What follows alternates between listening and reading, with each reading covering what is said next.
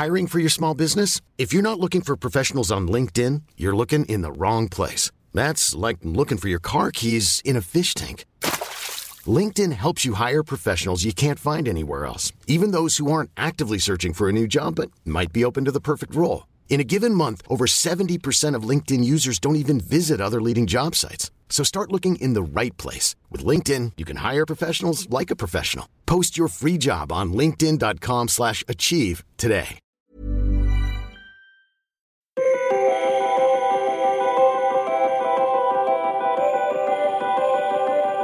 Anything that I'd seen wedding photography wise was so lame, like so unbelievably lame that I wanted nothing to do with it. And every time someone would ask me what I did and I would say I'm a photographer, they would automatically go, oh, what, like weddings? And I would scoff at them and say, no, I shoot fashion. Are you serious? That's wedding photographer Maria Bentley, and despite her initial reservations, she now travels all over the world shooting incredible love stories. Me, I'm Matt Bowen, and this is Phototypes. Oh my god. Oh my god. Oh my god. It's Matt freaking Bowen. Oh my gosh! In today's episode of Phototypes, then, you'll hear from Maria Bentley of Studio 1208. She jets across the globe shooting weddings with her husband Nick, but as you heard from the clip at the beginning, she wasn't always so keen on weddings. So what happened? How did she get to where she is now? It's been quite a journey with plenty of twists and turns along the way. During the course of this interview, Maria swears quite a lot, so if you're easily offended, then you might want to skip this episode. But if you're not, then you're in for a real treat, as she gives her forthright opinions of wedding photography, Pinterest, and has some great advice for other photographers. Well, let's not waste any more time then, and let's say hello to Maria Bentley. Hello, thank you for having me. You're very welcome. How are you today?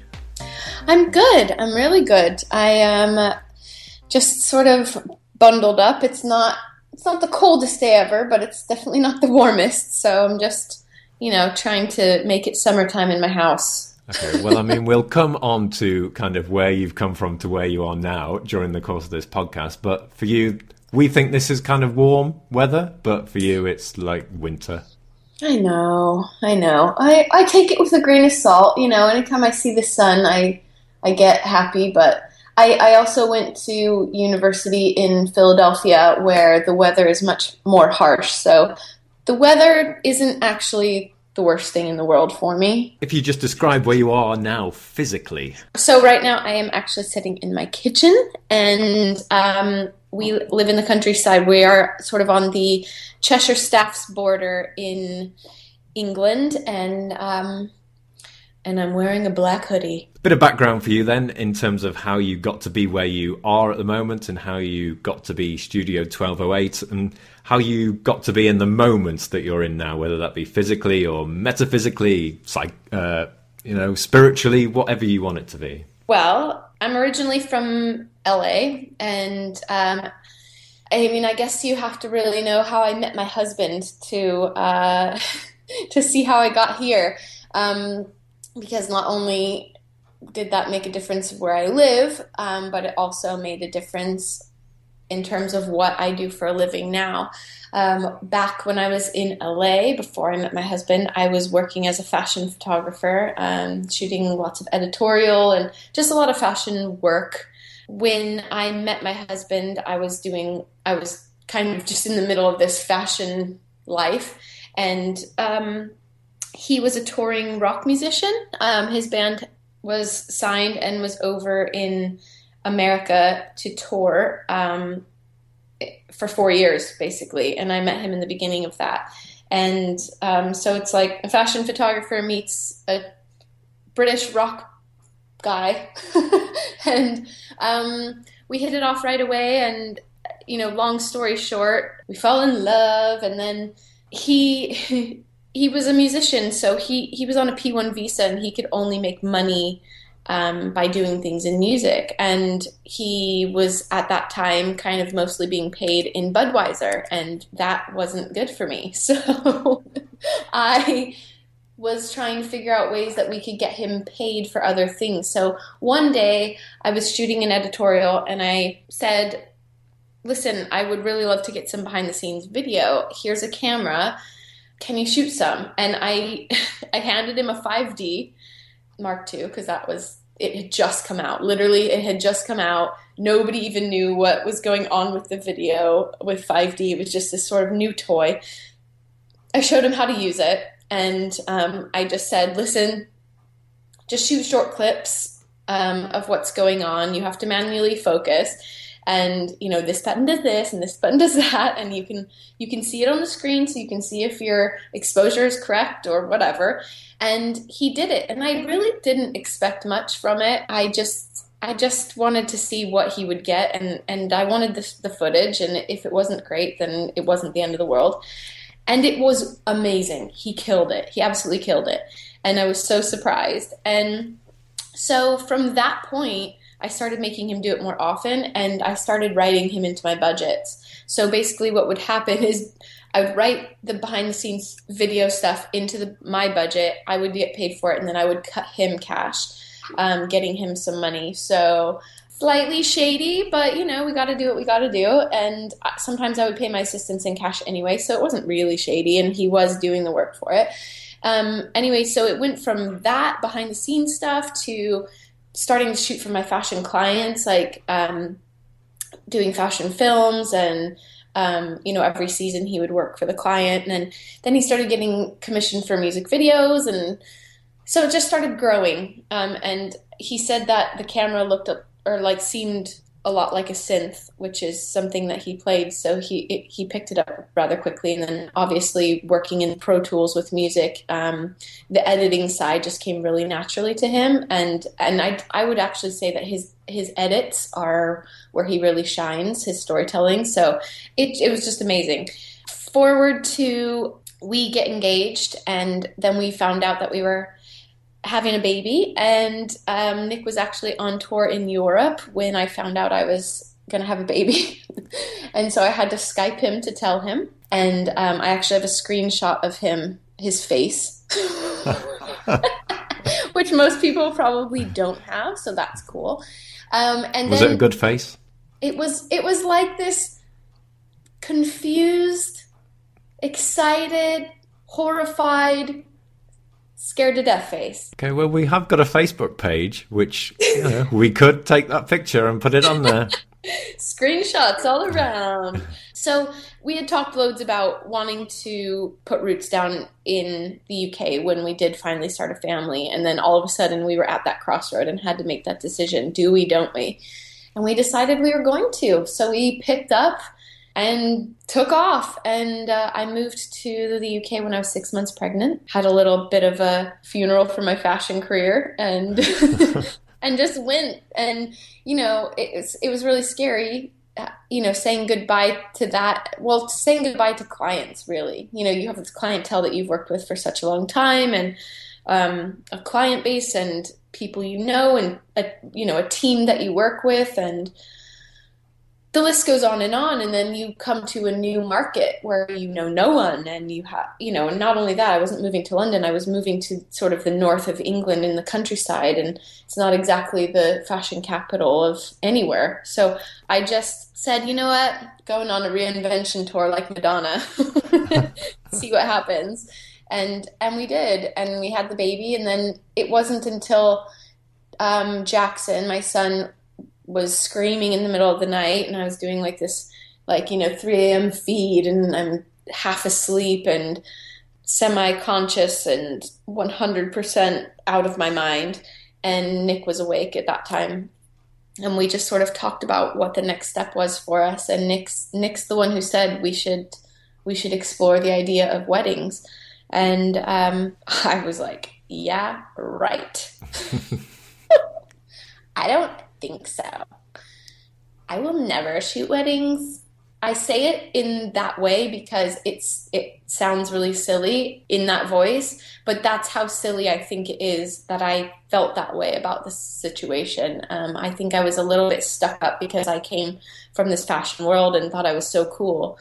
But I also had a really bad sort of stigma in my mind about wedding photography. You know, every bit of influence or anything that I'd seen wedding photography wise was so lame, like so unbelievably lame, that I wanted nothing to do with it. And every time someone would ask me what I did and I would say I'm a photographer, they would automatically go, "Oh, what, like weddings?" And I would scoff at them and say, "No, I shoot fashion. Are you serious?" And, you know, again, in that voice, because it's really silly to have that attitude, but I just, you know, back in the day, wedding photography was sort of like bottom of the barrel. You know, it was guys who couldn't hack it commercially and they needed the money. So they're like, what makes money? Weddings. And they didn't give a shit about it. But long gone are those days. We're sort of in the rock star wedding photographer era, and people really respect their work, and they're different, and they're making really special pieces of work and heirlooms for people that really matter, and they're caring about it, and to me that's really cool. Anyway, we decided we were going to give weddings a go, and I am so thankful that I did, because my first wedding thankfully came to me from a friend, somebody I knew the groom, and he was marrying a girl who was a fashion editor at InStyle magazine. He told me, and I was like, oh God, I don't want to do it. I was scared. I was scared also because it's a huge responsibility. Not just scared I wasn't going to like it, but scared I was going to fuck it up, to be honest. You know, scared that I was going to make a mess of somebody's day. And I didn't want to do that. I didn't want to be responsible for that. You know, in fashion, you can stop time. In weddings, there's no chance. Like, if it's gone, it's gone. So that was really daunting to me. But he said, listen, she really doesn't want a regular wedding photographer. She wants somebody who works outside of weddings, and she wants it shot like an editorial. And that just made all the sense in the world to me. It's like the lights went on all of a sudden, and it didn't seem so lame. And it was like, I could do that. Okay, yes, I can tell a story with pictures. I'm used to this. I can do this. I can make it fashion forward. I can make it cool, and I can put my own stamp on it. It's not this like little box that I have to live in. I can go outside of that. And I did it, and I absolutely loved it. It was also Nick's first wedding. It was actually his first wedding ever. I had second shot on a couple of weddings, but he had never. So I knew how it sort of like went, but he didn't. But he did a great job. He shot by himself on one camera. It was grassroots to the absolute max. And I shot it, and I sort of learned the ropes of, you know, what's needed. And I was working with like a high-level coordinator who was so badass and needed all this stuff for me. And I was just sort of learning as I went. And it just threw me into the deep end, hardcore. And I didn't have all the rules that, you know, I should follow. And I didn't have all these stigmas that that everyone tells you need to be. And Pinterest didn't exist. And you know, I just did it the way I thought it should be done. And holy shit, it got picked up in Brides UK. My first wedding I ever shot got published in Brides UK, and that was sort of it. And I've never looked back. It's just been insane since then. Well, that's all we've got time for on this podcast. Sorry, longwinded.com. No, that's an amazing story. And two things that struck me out of that is life before Pinterest, which seems a long, long time ago. I know, right? And so obviously you weren't coming from a sort of English sort of wedding background. And I know a lot of your work is overseas as well now, but not coming from that sort of background, how have you then been able to pick up work and market yourselves in the UK? Well, at first, I think it's just kind of like anybody else, you know? At first, you just take anything you can get. You tell everybody what you're doing, and you hope that somebody trusts you enough to take you up on it, and you don't charge that much, and you just want to get the work. It's just about the numbers in the beginning. And then, you start figuring out who you are sort of as an artist. And obviously, because I had shot an American first in a destination, it's that's what we really wanted. We wanted to be destination specialists if we were going to do it. The idea of staying in one place and shooting the same venue over and over sounds like absolute hell to me and to Nick. Some people are totally down with that, and that's awesome. But for me, that sounds like the equivalent of working in an office and totally boring. And so we actually, I mean, it's really lucky that the first wedding we did was a destination with a high-end client that had beautiful details and that, you know, somebody wanted to publish. Not only did Brides UK publish it, but Style Me Pretty published it, and then Bridal Musings published it after that. So it was like one of those published and republished weddings. So in that respect, that was super lucky. And that blog, magazines to me don't really bring that much in terms of people coming to you. It gives you street cred, but it doesn't really bring you lots of clientele, but blogs do. And so people could just find you immediately and send you an email. So that actually started the ball rolling a lot for us. In terms of work in England, it was just sort of word of mouth. This person knows that person, you know, give them a try type of thing. Because we had a lot of downtime at that point. And weren't traveling that much yet.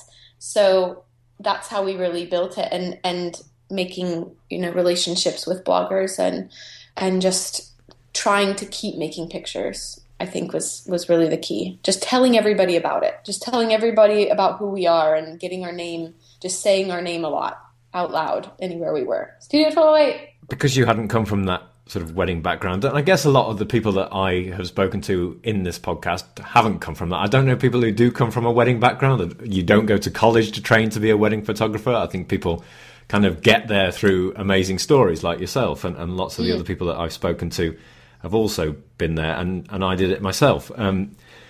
Who or what inspires your work now, and is it the same as what inspired you 5 years ago? Ooh, that's a great question. I think I hear lots of people going, life inspires me, travel inspires me, all these, you know, and you know what? I think everybody is inspired by those things. When I was a student going to art school, there was one photographer who first inspired me. When I knew really not much about art or not really much about photography, I sort of was a late bloomer in terms of figuring out what I was going to do with my life. But David LaChapelle was the first sort of name photographer that really captured me and made me feel in awe and sort of like, holy shit. And I just remember going in, there's a chain of bookstores called Barnes & Noble in America. And I used to go into Barnes & Noble, and I had no money because I was a totally starving student. I would go in and you could just pick up books off the shelf and sit in there and like read them or look at them for hours, and nobody would give you shit. And you didn't have to buy anything. They're called libraries in England. I don't think they have this book there. But that would be cool if they did. But, you know, I'd go and get a Starbucks and I would just sit there and I would get David LaChapelle's books, all of them, like Hotel LaChapelle, I'll never forget, and just open this gigantic book of a color, like a sexual color explosion. And I would look at it and just, my mind was just blown, you know, of what you could do. And there were no rules, and it was so exciting to me. And I thought, right, I'm on the right track here. This is what I'm doing. And I actually thought that I wanted to be a celebrity portrait artist. That's what I was really, really wanting to do when I was in school. It was sort of, I went into fashion only by happenstance, really. But yeah, celebrity portraiture was where it was at for me. So he kind of started that. And then once I started studying in school and learning the history of photography, I got really inspired by like really old photographers, you know, photographers that were long gone.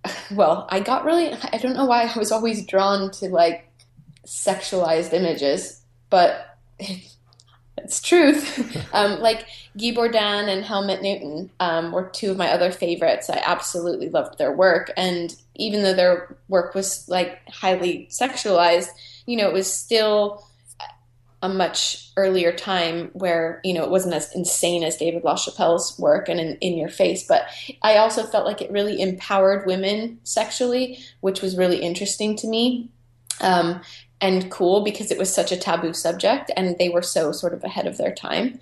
And then my mom is an art historian, and you know, I was always just really into art in general, but I had never sort of opened up to the medium of photography until David LaChapelle. Well, I mean, I was in art school, but David LaChapelle really sort of like lit my fire there. And then I'm still really in huge admiration of his work. I actually, after school, or I left school early and I got an internship with David LaChapelle. So I actually worked with David for about 6 months, and I started off as an intern, and then I became a production coordinator for his studio. So I really got to live a dream there and meet him and work alongside him, and I'm still, you know, inspired by his creative conceptual brain, and I learned a lot of things by doing that. And now I just think, you know, I get really inspired and excited by rad places, and I'm into things that probably a lot of people think are weird. Like, I see beauty in places that a lot of people don't, and get really excited by it. And I don't know, I'm a mom now, and you know, I feel like I look at the world a little bit differently. You know what? I think I really like people that do their own thing and like really just don't give a fuck. Yeah.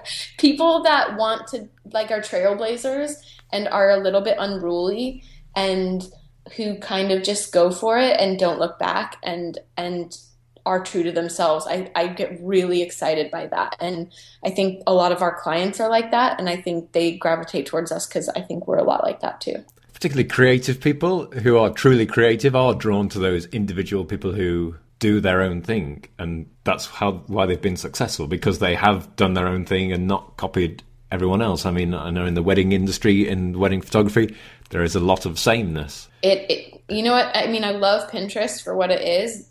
I mean, touching on what you kind of mentioned before, Pinterest is rad. The thing about Pinterest, though, is it spawned all of this copycat work, and it started making the industry really vanilla, just really monotonous, and, you know, the top people. And I think, you know, in terms of what I see all the time, it's like people are like, hey, this Jose Villa guy is pretty awesome. Like, I love what he does. He's amazing. I'm going to copy literally everything he does. I'm going to learn every single thing about him and copy every one of his poses. I'm going to emulate my digital to look like his film stock.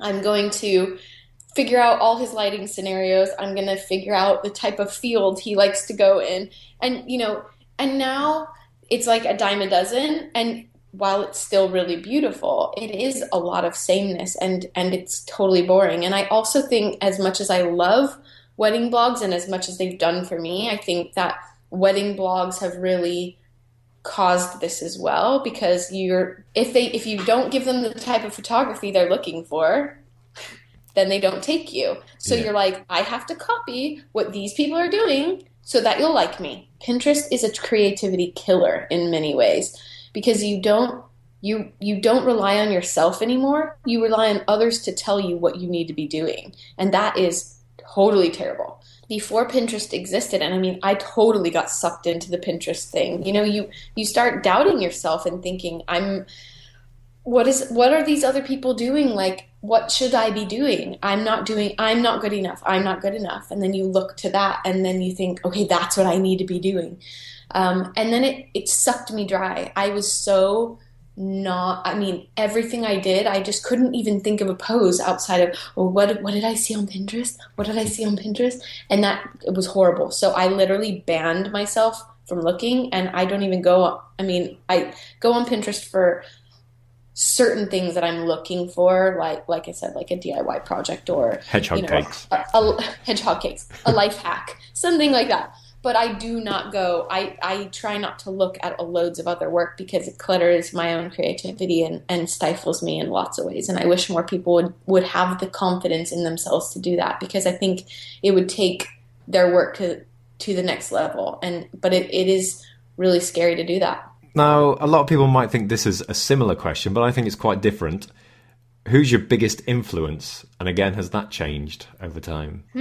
My biggest influence. Gosh, the person I always really looked up to growing up, well, the person who sort of like made photography stand out to me, not in terms of a big artist, but my aunt always had a camera.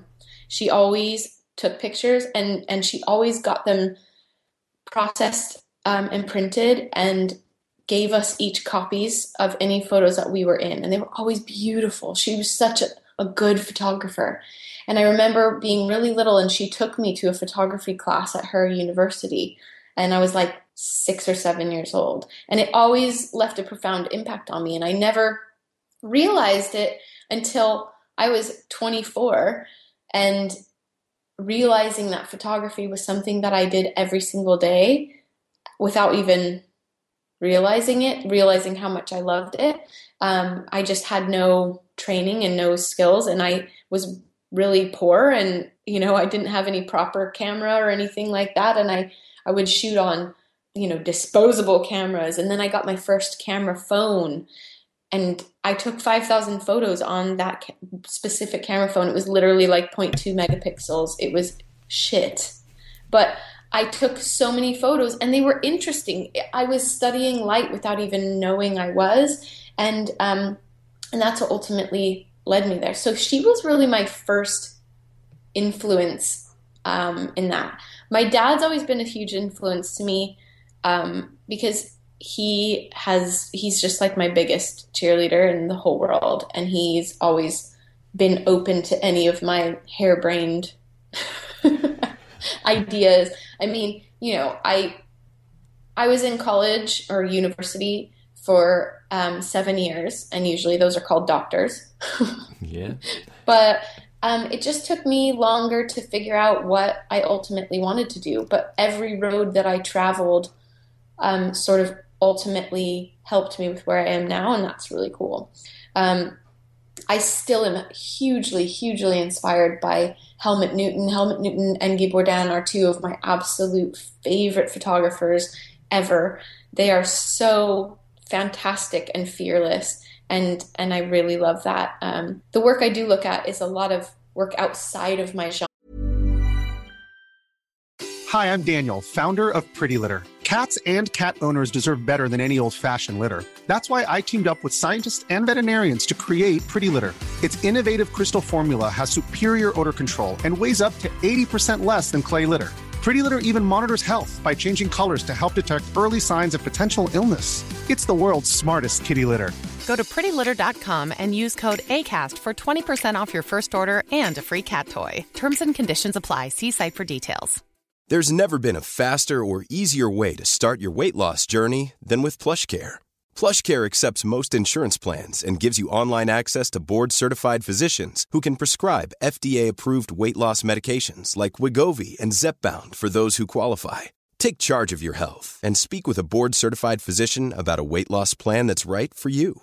Get started today at plushcare.com/weight-loss. That's plushcare.com/weight-loss. plushcare.com/weight-loss.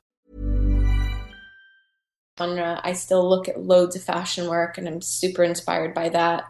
I think in my job, it's really important to be connected to pop culture and know what's happening in the world on the lighter side of things, as well as obviously political stuff. But on the lighter side of things, to know what's happening, it keeps you current in the world. And I'm hugely inspired by what's going on. Like, this is a super musical house. There's music on all the time. And I think we're super eclectic, and we have a lot of tastes, and both of us, and hopefully we're instilling it in Jackson. We just have like a hunger for experiences and a hunger for knowledge and a hunger for, like a real zest for life and just grabbing it by the balls, basically. My dad always told me to surround myself by people who are better than me. And so I really strive to do that, to learn from everybody I know and to grow. How is it working with Nick? And how much do you influence each other's work? People ask us that all the time, obviously, being husband and wife. A lot of people say, you know, I could never work with my husband or I could never work with my wife. But to be honest, we I don't know what the secret is, but we just work. We just work.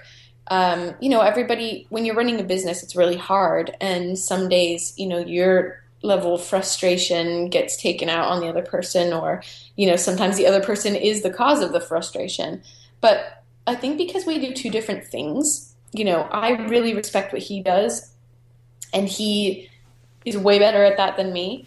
And he really respects what I do, and I'm way better at that than him. And I think it's a mutual respect thing where we're not competing for anything. We're literally a yin and yang. You know, I'm the hothead, he's the cool, level-headed guy. I'm more of the alpha in terms of like our role. I'm more of like a director, and he is more of a utility player where he just backs me up. And it's every role that we sort of take isn't very natural, and the other person just slides right into the opposite space. So it's been really easy. I'm so thankful to have him, because I can't imagine doing this on my own, and it wouldn't be nearly as much fun, to be honest. There's no weirdness, you know, when I give him technical advice or anything like that. He's just really, he wants to take it all on board because he's just hungry to learn. And that's really cool, because it's, you know, it's easy to be sort of prideful for anybody, you know, getting told by their significant other, like, oh, you should be doing this, or, you know, that's too hot, or, you know, like, that's not very sharp, or, you know, whatever. And, but he doesn't. He takes everything on board, and, you know, when he gives me criticism, I slap him in the face. I slap that mofo in the face. No, like I said, I'm more of the hothead, but I do really respect his criticism, and I always try to take it on board, but he's definitely better than I am at that. He's definitely more laid back. We've talked about your inspirations and influence. Then what excites you? And it doesn't have to be about work. It can be just what gets your ass out of bed. A friggin' 4-year-old. You know what? I've always been, like, my whole life, I've been an overachiever. Like, as Lady Gaga says, I live for the applause, applause, applause. And it's true. I am totally, by nature, a performer, a center of attention kind of person. I am very comfortable in those situations, and I enjoy pissing excellence. Not that I always do piss excellence, but I always strive to. And I think I get excited by, well, little things excite me, you know, little bits, you know, if I get, this is like on such a small scale, but, you know, and this would excite anybody, getting an email from somebody, you know, like a mom of a bride, or even somebody even more remote than that, like a cousin or an auntie or something, who took the time to write an email and said, you know, how great a time they had and we enhanced the experience or whatever. Like, that kind of stuff pumps me up beyond belief. And then, you know, to the next extreme is like the idea that I get to go and explore the world, and I get to do it with my husband, and lots of times with my child. And the idea of me making my life successful is enough. I've always been a self-starter, and just tastes of success will keep me going all day long. You know, just one little thing, and I'd be like, I'm on the right track, and I will work harder and longer than anybody just to get a little nugget of applause, if that makes sense. So it's pretty narcissistic, but you know what? This is all about truth. And that's my truth. I get really excited by being badass, by the idea of being badass, of, you know, working hard to achieve what in my mind is badass, or what my friends and family, if you know, they come to me and they are like, your life's badass. And I'm like, fucking is. I love my life, and I work really hard to get this life. And I mean, it's not without its downfalls. You know, everybody has, you know, everybody's job can suck sometimes, but that keeps me going. I'm living the life that I designed and that I wanted to live, and I get to do it exactly the way I want. And that shit makes me so amped. And conversely then, what scares you? The end of the applause? No applause? Yeah, of course, you know, being irrelevant. My mentor, my fashion mentor, Russell James, always told me that there are 5 steps to your career. The first phase is, who's Maria? The next phase is, we love Maria, but we want someone with a little bit more experience. The next phase is, we want Maria. The next phase is, we love Maria, but we want someone a little bit more fresh. The last phase is, who's Maria? Listen, I'm under no illusion that I have a shelf life. We have a shelf life. You know, I mentioned knowing what's going on with pop culture. At a certain point, you aren't going to be as down with the kids. The age range of people getting married are not going to be as similar to you. They're not going to be able to bro down with you in the same way. And I feel like, and I hope that I'll always be kind of cool, but you know, no one wants to be the old guy at the party, and no one wants to hire that guy. And so I think it's really important to make other little oil wells for yourself, so that when that one dries up, that you're still happy and you're still motivated, and obviously you can still survive and make money. But you know, just because you're older doesn't mean you're not an artist anymore. So you still need to find ways to like make yourself artistically satisfied and fulfilled. And it does scare me, but it motivates me more than, like, the fear motivates me to make arrangements and sort of see down the line and be able to dodge that bullet. I think this is a totally irrational fear, and like a total irrational personal fear. Every time I travel somewhere and Jackson's not with me or Nick's not with me, I have an irrational fear that it's going to be the last time I see them. And I also have a super irrational, I say it's irrational, but it's not irrational because it really is a fear. I always am scared that when I leave somewhere, that if I were to die, that my clients who haven't been edited yet are not going to be able to get their images. And so I always tell my mother-in-law, okay, if something happens to me, there's a hard drive and all of my clients are on it and their names are on it. And so if something happens to me, make sure that these people, but it's a real fear, man. And I don't think that's irrational, because I had that very same fear yesterday. It's funny, but it is true. That does scare me. But every time I'm not with Nick or Jackson, I always have like an irrational fear that I won't see them again. And I make extra sure to like extra love on them, and I like write notes to them, and go sort of a little bit nuts, but it's good. I mean, it's not bad that I do that, but that is definitely a fear.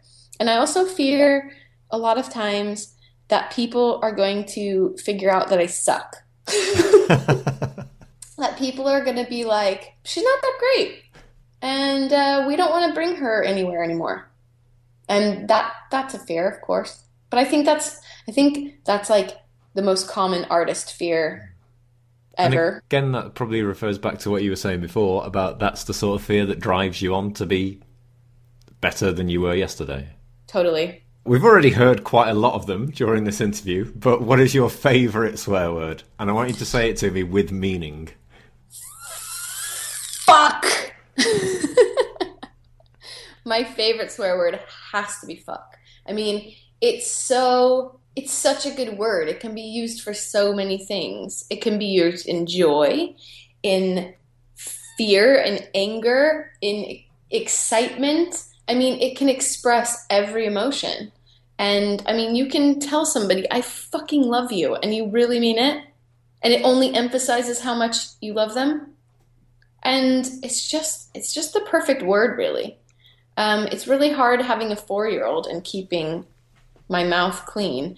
But, you know, also coming, I think, from a fashion background and being on set with loads of dudes and loads of like jaded, angry people, you know, they just swear all the time. And I think that's why my mouth is so dirty. And then obviously being around musicians, and it's just a different kind of world. It's not a 9-to-5 scenario where you have to be buttoned up and quiet. This is literally like the misfits of society. So we all just say fuck a lot. Do you like to add it to other swear words, or like embellish the word fuck and fuckity fuck, that sort of thing? I don't get so fuck-ish, but you know, I do. That's quite English, actually, that. Yeah, fuckity fuck. I feel like that's really, and you know, one I will say one English sort of swear combo I love is I love the good fucking hell. But it sounds ridiculous when I say it, but I just want to say it. I don't know why. I'll just be like, fucking hell, or for fuck's sake. Now that is gold. That is, I say that all the time. For fuck's sake. In my household, my dad used to say, for Pete's sake. So, for fuck's sake seems so much more me. I mean, fucking, like I said, can be used for genuinely anything. I mean, I've been known to use it at weddings. At English weddings, I can get away with almost anything. Anything I say is sort of funny to them. Yeah, because you're the funny American photographer. Uh-huh. So I can just kind of say anything. It's kind of like being an old person. Yeah. Do you fart when you bend down though? Not yet. I mean, maybe I could, but you know, the timing's never been right. But it's like being an old person where you can just say whatever the hell you want because you've earned it, and no one's going to say shit to you. So I can say whatever I want because I'm American, and people don't know if I'm being inappropriate or not because it might be just an Americanism, and it's kind of funny, and so they just go with it. We know that you love being a photographer, but if you could be anything else for a day, and just for one day, what would you be? Well, the other thing I would be, and I know you say just for one day, but I would be it for life if I could because it's so cool. I would be a dancer. That's like my secret wish in life. Dance to me is the best thing ever, and while I am not in any way a classically trained dancer, I love to dance. And when I watch professional dancers, I can't even tell you what it does to me. I just am so mesmerized and enthralled by it. There are certain types of dance, like contemporary, that move me to tears. And, you know, then there's hip hop dance that is so unbelievable and incredible. Like, it just makes me so excited. And yeah, I would totally be a dancer. Absolutely. Like, heartbeat. And if there was something I could just be for one day, it would probably be something really naughty, like, you know, like some kind of a jewel thief or something, like something really exciting, but kind of naughty because I guess I'm shady at heart. I don't know. I don't know. But dancer for sure. That's hands down, like no thoughts. That's it. Living or dead, who would you love to photograph? I've thought about this loads of times, especially because I originally wanted to be a celebrity portrait artist. And I always said, I want to shoot the most influential person in the world, which is always ever changing. But I was like, I want to shoot the most famous person in the world, or what's the terminology? The most important person in the world. Not fame in terms of pop culture fame, but important to the world, like a Steve Jobs type of person or something like that. That's what I always used to say. But at this point, I don't know if that's really changed. I think the idea of photographing somebody who's already dead, I try not to think like that. I try to think like, I only want to think about things that I could actually do, you know? So if they're alive, then I feel like, so you're saying there's a chance. That's how I roll. So I don't even mess with people who are dead. Like, I mean, Michael Jackson would have been really cool to photograph because I just think it would have been a really interesting presence of a person to be around. But I'm kind of, it sounds really weird, but I kind of would love to shoot people who have these larger than life personalities to see if I could disarm them. So like a Kanye West or like a Kim Kardashian, somebody who I could meet who is in so many ways not human and not accessible, like really accessible, probably more Kanye than Kim, but you know, so untouchable in terms of that, so guarded and so controlled. But I would love to shoot somebody like that and have enough time with them to actually disarm them and bring a real person in front of the camera. That would be like the ultimate challenge to me. And I think that would be really cool because I feel like one of my best qualities as a photographer is to make my subjects really comfortable and to bring them out of any sort of uncomfortable shell or just like whatever wall they have up, is to just sort of like break that down. And I would love the opportunity to do that to a Kanye West type character, and sort of make magic in that way. Obviously, this podcast isn't so much about technicalities of photography and, shutter speeds and apertures and everything. But if you could give one piece of advice to another photographer who's listening to this, and I know there'll be lots of them who have enjoyed what you've said so far, but if you could give them a direct piece of advice, what would that be? Well, I know exactly what I'm going to say. And it's probably because I have had several interns of my own, several students of my own. And I have two that are, I always say, one is be undeniably good. You want to make it? Then you better be fucking undeniably good. Point blank, period. There's always someone who's going to work harder than you, someone that is better than you. And if you want to be noticed, like really legit, if you want to be there, then you have to be good at what you do, undeniably, by anybody who sees you. And that's the secret. Number two is I always tell them, and they'll always come back to me with the same exact look on their face when I say it, is be like water. And they look at me like, what the fuck did she just say? Like, what is she talking about? Some hippie shit, be like water. What is this, like, Zen warrior princess talking about? And the point that I'm trying to make with water is a substance that can get into any space. It can cut through rocks.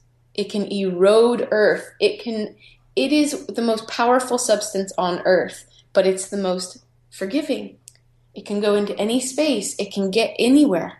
And it can destroy things, but it also gives life and makes beautiful things. And that is what you need to be. We're social chameleons in what we do. We have to get along in many situations. We have to troubleshoot everything. We have to be so many things to so many people and to so many different types of people. Being water is being that person, being the person who can fit into any scenario, being the person who can talk to the richest person on earth or the poorest person on earth, but they talk exactly the same, and they can find something interesting to talk about with anybody. They can, they don't stand out in a bad way in a crowd. They can fit in. They're hard as nails when they need to be. They can take things out when they need to be, but they can also really nurture things and help things grow. And that is one of the most important things that I could ever tell somebody. Learn how to become like water.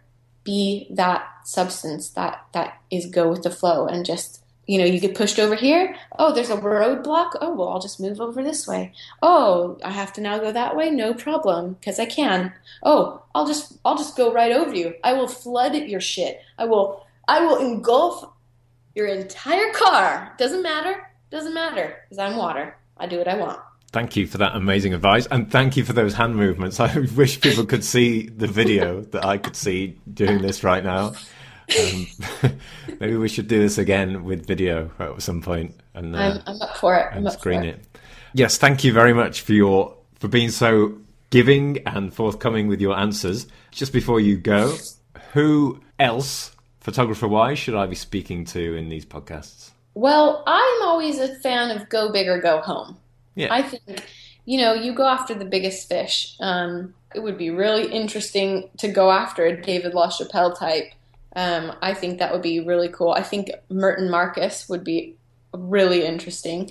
I would love to hear some things they have to say. Russell James would be a really good one, and he is my mentor, and he's like such a cool guy.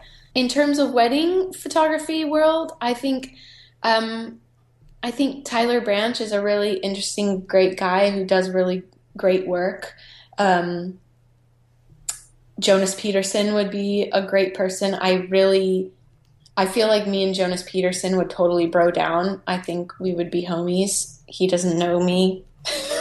But if he did, we would be totally friends. I think we have a lot of the same feelings about things. And that guy has got such a way with words. He's such an incredible writer. I feel like in an interview, he would probably be pretty awesome. And I respect him and his work so much. So I think that would be very cool. And sounds like he has a pretty cool story to tell. Do you know who else I would love if you interviewed? Elizabeth Messina. Oh, Elizabeth Messina is one of the first wedding photographers I ever saw that made me feel all the feelings. She is a true artist.